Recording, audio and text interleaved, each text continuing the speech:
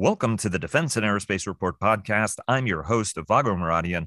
Our podcast is brought to you by Bell. Since 1935, Bell has been redefining flight. Learn more about its pioneering spirit at bellflight.com. Joining us today is Dr. Darrell Bricker, the CEO of Ipsos Public Affairs, one of the world's leading polling and public affairs firms, to talk to us about some global trends from sentiments about Russia's brutal invasion of Ukraine to COVID, to democracy and security trends worldwide, as well as how the public is responding to 4-decade high inflation and rising energy prices. Darrell, it is always a pleasure having you on the program. Thanks so much for joining us. Thanks for having me on, Vago. A pleasure indeed. And before we get started, Leonardo DRS sponsors our global coverage. Northrop Grumman sponsors our weekly cyber report and our cyber coverage overall. And General Atomics Aeronautical Systems sponsors our coverage of strategy. Darrell, it's only March, and yet it feels like September. I remember in December we were at the Halifax Forum where there were a lot of folks who were talking about what was going to happen with Russia. Was it deterrable? Was it going to end up invading Ukraine? Alas, here we are. Leaders, on the one hand, are trying to stand up for Ukraine without precipitating World War III. And indeed, individuals want their governments to do more to help Ukraine, but not get involved in a wider war. I should point out that you're up there in Canada, in Toronto, and Canada is home to the world's largest Ukrainian diaspora with some 1.5 million who settled in the country of Ukrainian origin. What are the numbers telling us around the world about what public sentiment toward this conflict is?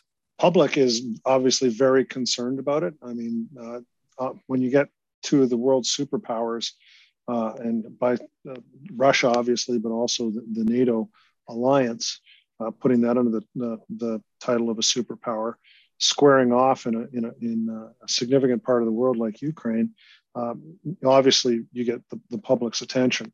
The reputation, obviously, of Russia is not doing particularly well through all of this. And I think you characterize the public mood in most of the NATO countries correctly, which is the idea that people are appalled by what they're seeing. They're supportive of the Ukrainian administration, all of the initiatives that governments have been launching relative to sanctions, generally supported by the public. Things that are being done in terms of equipping the Ukrainian armed forces with the material ability to be able to fight back against the Russians, supported. But the minute that you get into anything that has to do with combat or things like, for example, engaging in establishing a no-fly zone the way that has been requested by the president of Ukraine, that's when public support starts to get lesser. It starts to buckle. So people want to do everything short of actually getting involved in any sort of shooting war in Ukraine.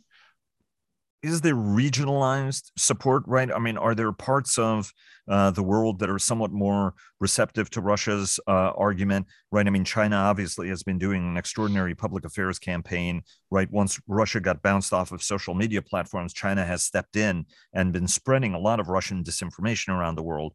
Do we see regionalized support for Russia or Ukraine? Not in our polling, we're not seeing it. But by the way, it's very difficult to get any accurate public opinion information out of China.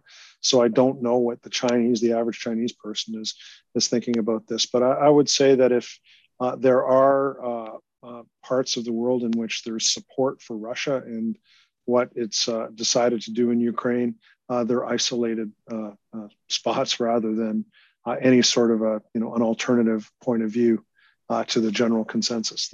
It's very isolated. What I'm curious about is that clearly sanctioning the world's 11th largest economy will have repercussions. Obviously, there are concerns about food prices. Russia was also an energy provider.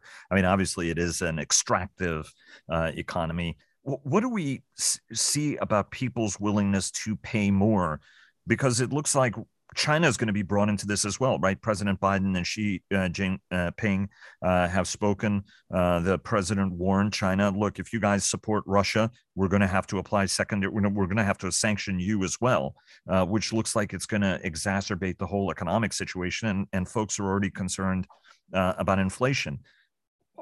Do you have any sense on how much people are willing to pay more, whether it's at the pump or at the cash register at the end of the day to help support Ukraine it ultimately?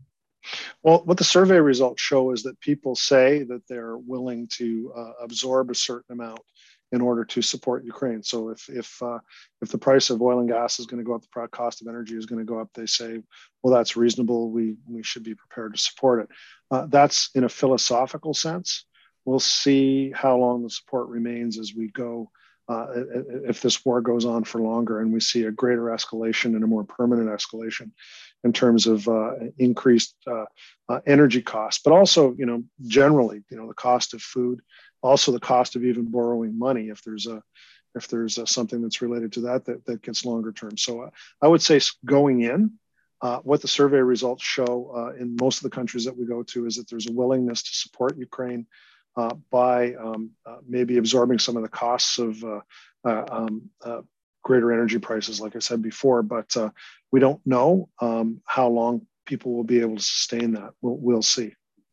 And are sentiments changing as Russia has ramped up the brutality of its assault, right? I mean, in the beginning, there was strong support, but it seems to me, just anecdotally talking to people, that folks' views about the Russians have hardened and the cries to help Ukraine have grown louder as Russia has ramped up the savagery of its attack. I mean, are you seeing that in any of your polling?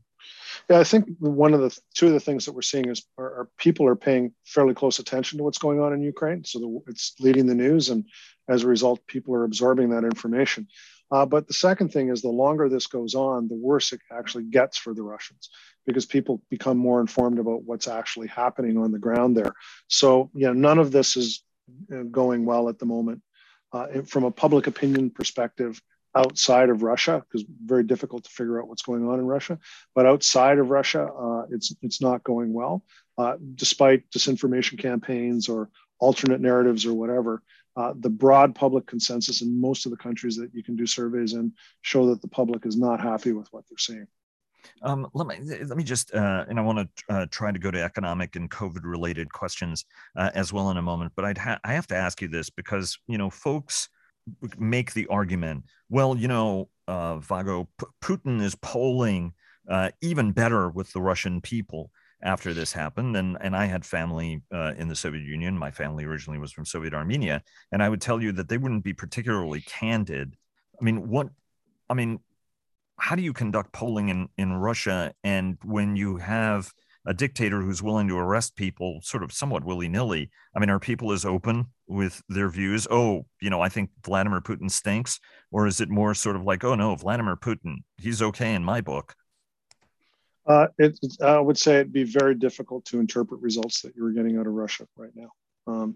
But they're not unique in that. There are other countries in the world where it's difficult to get what I would say is an honest assessment of what the public's thinking. And the reason for that is, you're a research company asking people their opinions, or you're a research institute asking people their opinions. And one wonders if there is a fear of retribution with people being honest in terms of sharing their point of view. But there are ways of figuring out what's going on in Russia. I mean, you can look at what's happening in some instances in terms of social media, though a fair amount of that's been shut down.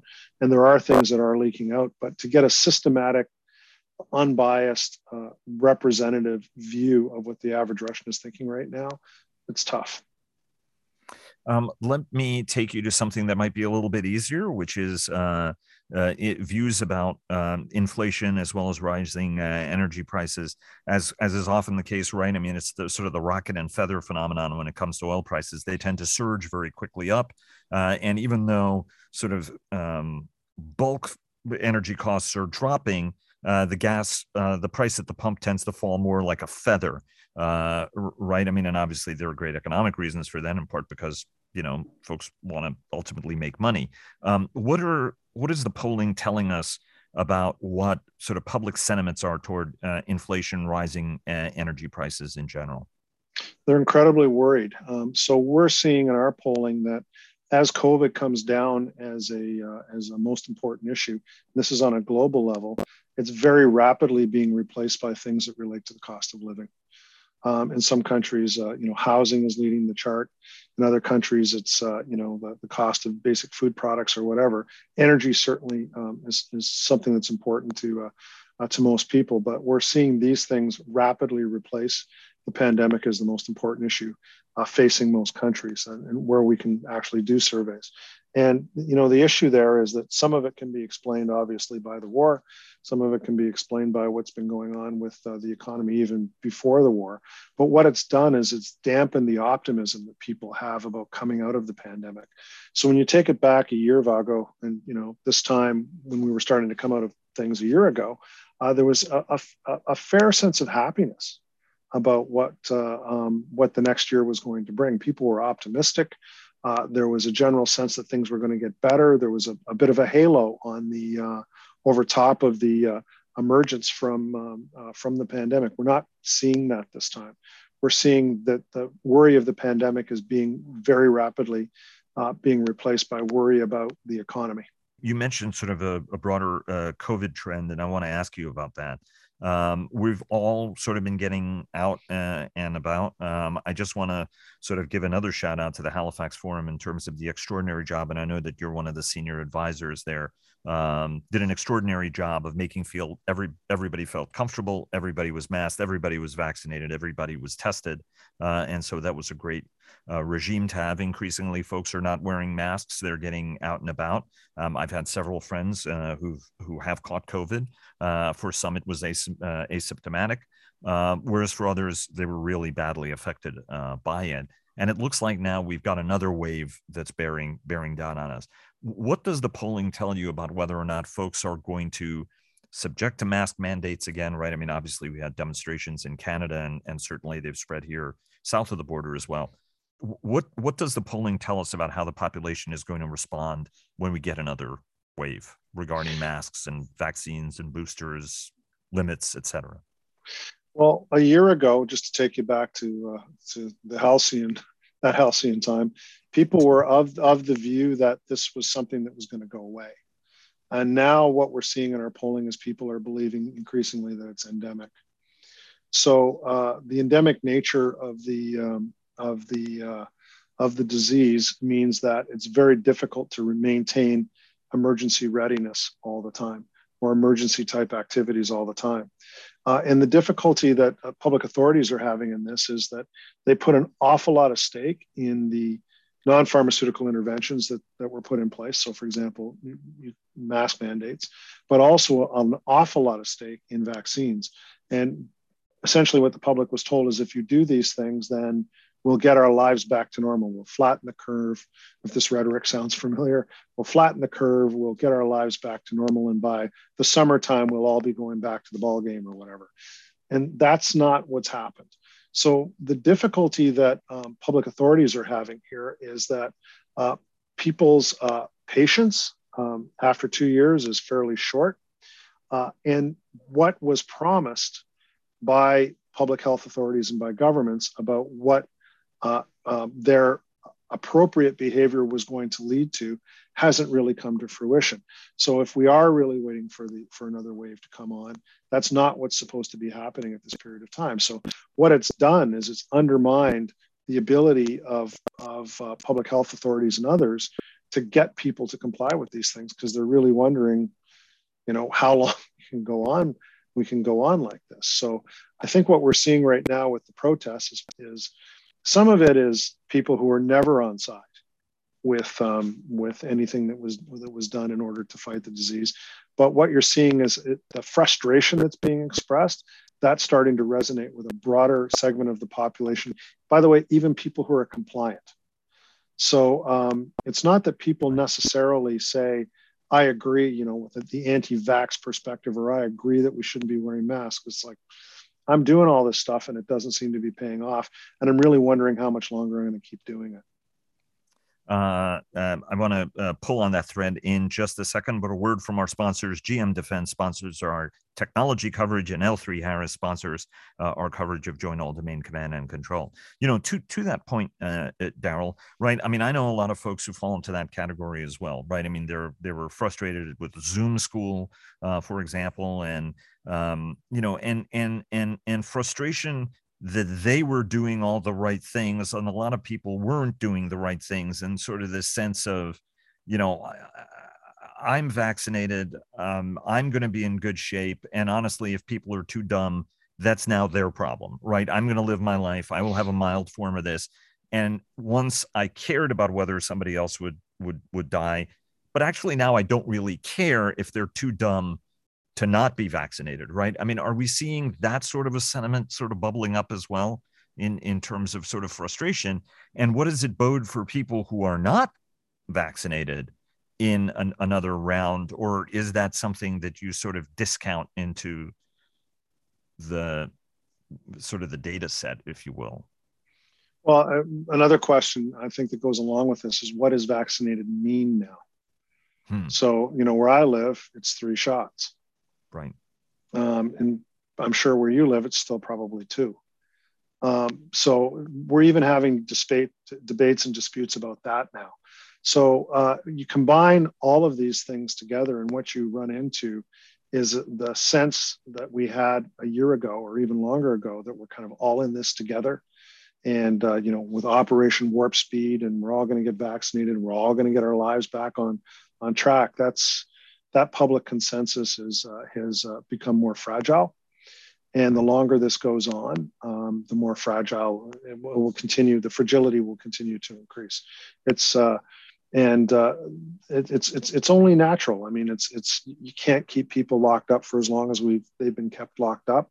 They want to get back to their lives. They're now, looking at risk, and people are vaccinated in some instances. In other instances, they're saying, I'm reading about people who have been vaccinated and they're still getting Omicron. So there's so many questions now that people are just, as I said before, that consensus is breaking down around all of these things, and that's why you're seeing a fair amount of what you're seeing. I think most people would agree with your sentiment at this point of sort of, hey, look, let's try to get back to some sense of normalcy. I would also point out that I think most people I know are on 3 shots, right? I mean, the 2 baseline original shots and then a booster, and obviously a lot of discussion about whether we get more than that. I mean, again, my sense and a lot of other people, the sense is, look, just get your shots. We'll all be better for it. At the end of the day, we'll minimize it. And I've on my program interviewed many people who, for example, stood in line in New York City when the smallpox vaccine came out, the polio vaccine came out, and everybody was so eager to get it that all of New York City was vaccinated within a month. That sort of thing of, hey, look, let's all do our part and minimize this, because if you're vaccinated, the illness is a lot less bad for you ultimately. What are some of the other trends and issues that you're looking at, right? I mean, because you guys are always sort of shaping questions, both for sort of breaking news events, but then also over the strategic long term. What are some of the other trends that you're keeping an eye on? Well, I look at it relative to the hierarchy of needs. So yeah, seriously. And what's happened? Darrell and Maslow's hierarchy. Go ahead. Yes, Maslow's hierarchy of needs.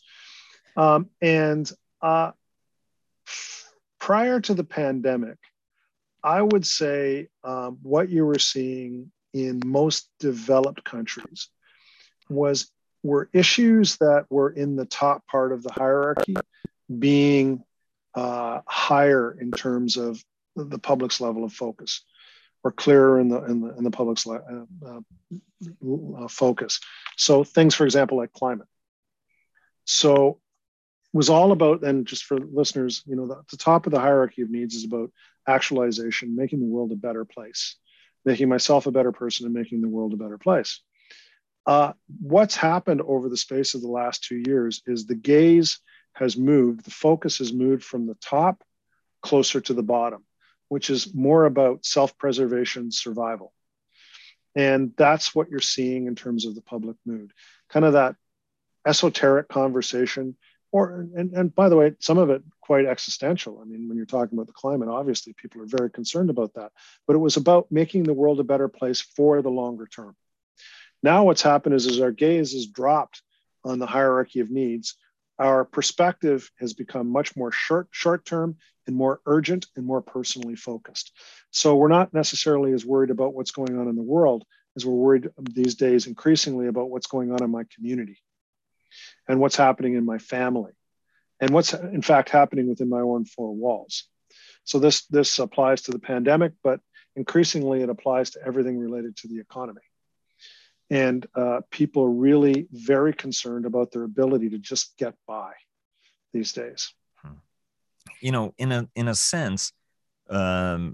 I mean, friends I talk to on Wall Street, for example, ask this question all the time. They're like, wow, so people have a very negative sentiment, even though job creation is at a high, even though wages are higher than they've been. Indeed, during the pandemic, a lot of people did benefit from all manner of government assistance programs, right? I mean, at one point, folks were being paid effectively or supported to stay home. And that then caused employment challenges because folks were like, hey, I'm getting paid more money not to work than I was getting paid to work, for example. Do we see any folks in their polling to sort of say like, look, you know, in the end, it all comes out. I was assisted, but things are more expensive now, in part because there's more money chasing fewer goods, right? Is any of that reflected in the polling that folks actually did end up benefiting from and are probably, even if they're spending more money on things,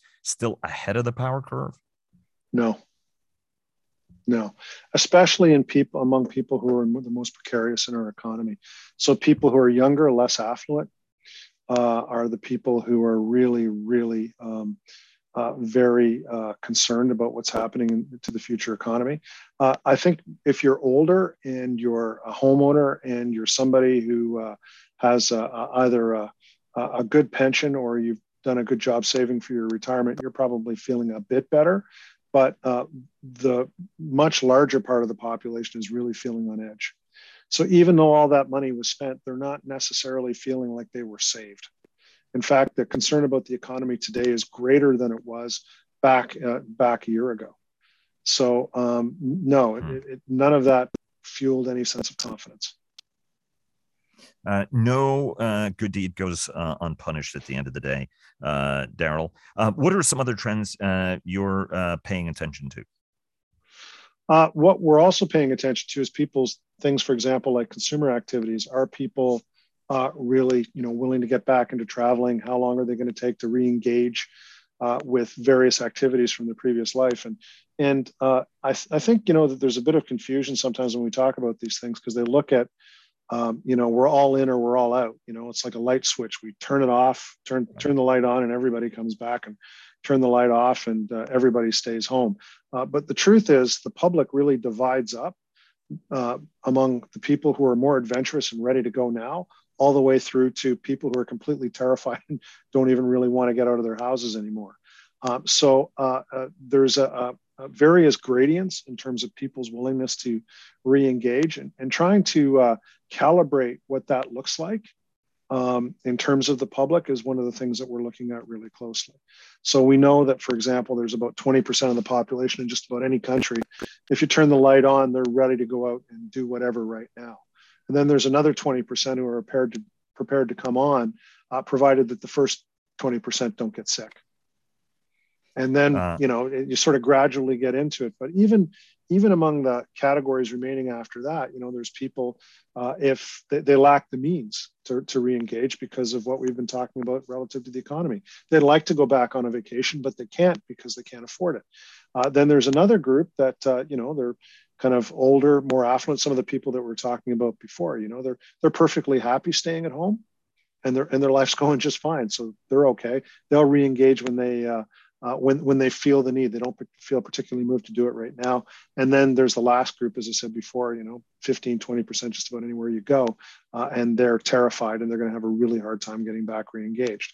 Another issue that goes along with that, and very similar to this, is how people are going to re-engage with work. Are we going to be going back to the office? One of the things that we've seen that could be an interesting, enduring aspect to this is a pretty strong desire between about 30-40% of people who previously worked in offices or worked on sites in person in various places, saying that they really would like a hybrid type of work model, you work part of the week from home, and you work part of the week back in the office or whatever it was that you were doing before. The implications of that for everything from downtown planning to transportation to housing, particularly in urban centers, are quite profound. I mean, if even in Washington, D.C., where you are, Vago, imagine, let's take the midpoint number, 25% of the people working in downtown Washington decide that they're going to stay home one day a week. Imagine the economic implications for everything in downtown Washington. So it doesn't have to be everybody doing one thing or everybody doing another thing.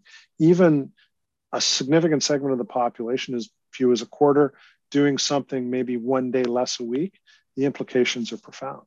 So trying to calibrate that is something else that we're taking a look at. And let me ask you one last question, because it was funny. I was just about to ask you that, because you are the CEO of a global organization that can both operate in a distributed fashion and yet benefits from the collaboration of having people in a space or being in regular contact, right? I mean, as we've discussed, the challenge is more extreme if you're onboarding new people, as opposed to having a group who's familiar with one another and already works well together.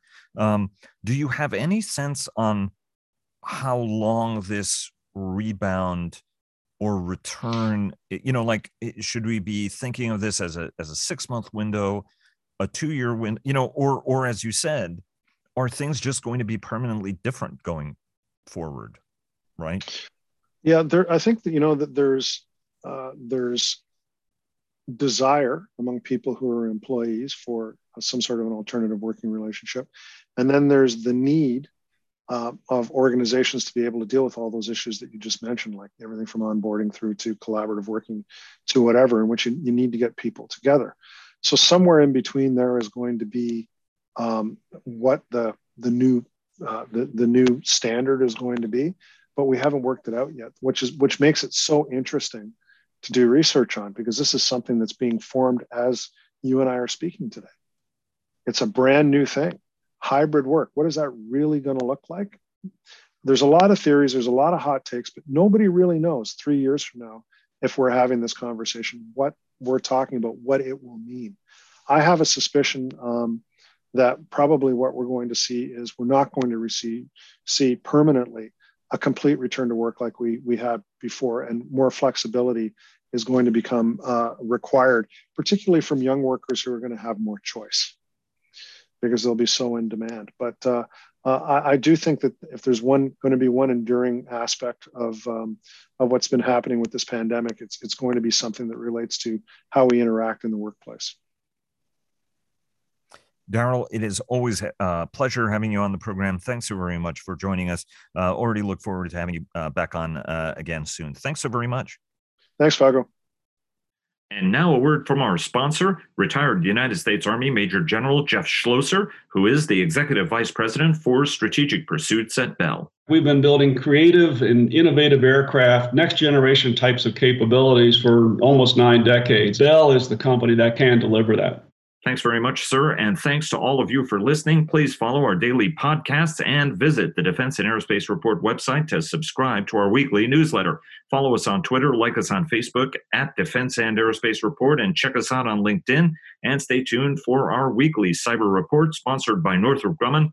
Thanks again to Bell for their generous sponsorship, and we'll see you again tomorrow.